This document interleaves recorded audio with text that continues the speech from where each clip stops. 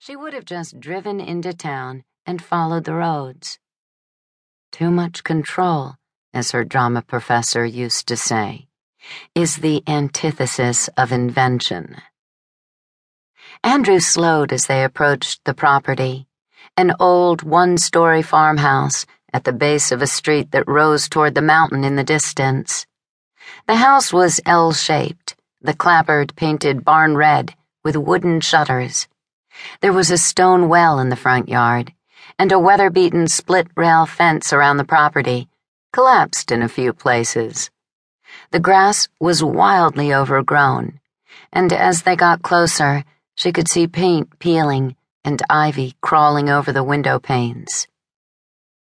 The Hufnagel house, built in 1807, she said, reading the plaque on the side of the house.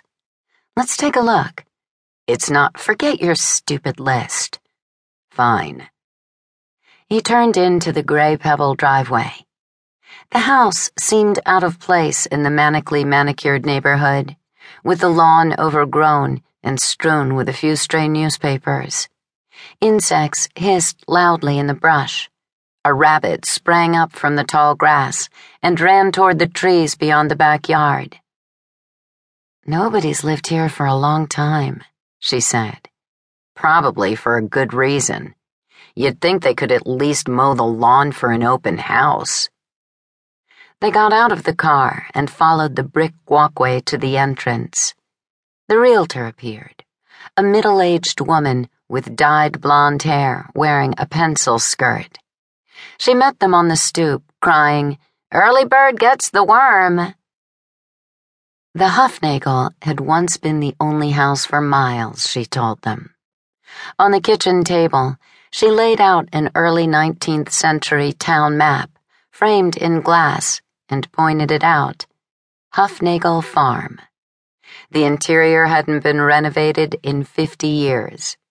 1960s refrigerator and stove, worn linoleum, fuse box in the basement. There were only 2 bathrooms, both relics with clawfoot tubs. The ceilings were crossed with dark oak beams. The realtor offered coffee and blueberry muffins. She explained that a recluse, an old woman who painted landscapes, had lived alone in the house her entire life.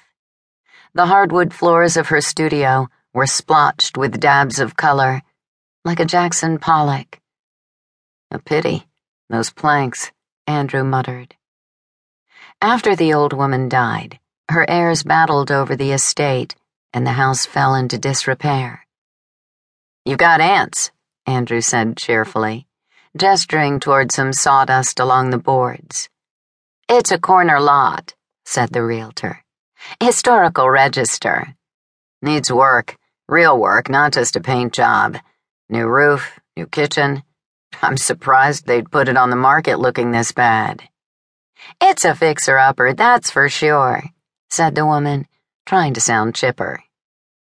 When they left, the realtor waved like a beauty queen from the stoop, squeezing out a phony smile. Back in the car, Audrey said, "Did you see those beams? You can't find wood like that anymore." Andrew pulled out his handwritten list. "It's cramped."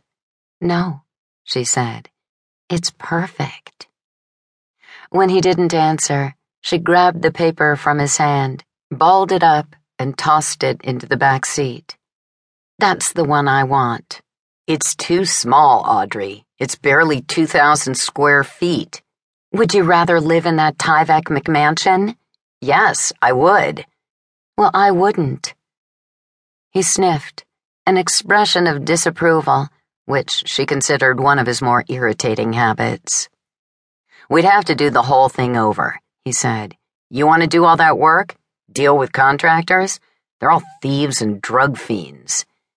"You can pay people for that." "Let's look at a few more, at least." A reasonable suggestion, of course. But he wasn't just offering alternatives. She knew him too well. He would wear her down, try to change her mind. "No, Andrew, this move is your brainchild. You're pulling Emily out of school."